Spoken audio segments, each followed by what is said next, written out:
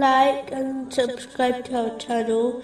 Leave your questions and feedback in the comments section. Enjoy the video.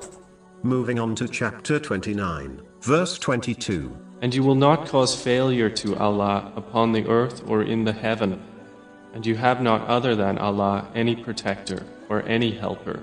As Allah, the Exalted, alone created and owns all the things in existence, including worldly and religious blessings, a Muslim must therefore understand that these blessings will only be obtained by them through the sincere obedience of Allah, the Exalted, by fulfilling His commands, refraining from His prohibitions, and being patient with destiny, according to the traditions of the Holy Prophet Muhammad, peace and blessings be upon him, and not through his disobedience. Anything one obtains through his disobedience will only become a source of regret and punishment for them in both worlds. This is why two people may possess the same blessing, but for one, it is a great blessing, but for the other, it is a source of their grief.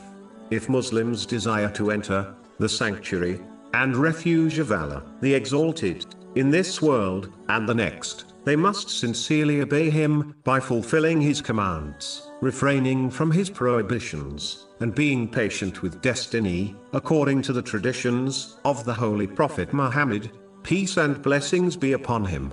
The same way a worldly king will not protect or honor the one who disobeys them, neither will Allah, the Exalted. Whoever fails in this duty will be a loser in both worlds, even if they obtain much worldly success, as this very success will eventually become a burden for them in both worlds. A Muslim must act on this divine attribute by safeguarding every trust they possess, such as their blessings, by using them according to the teachings of Islam.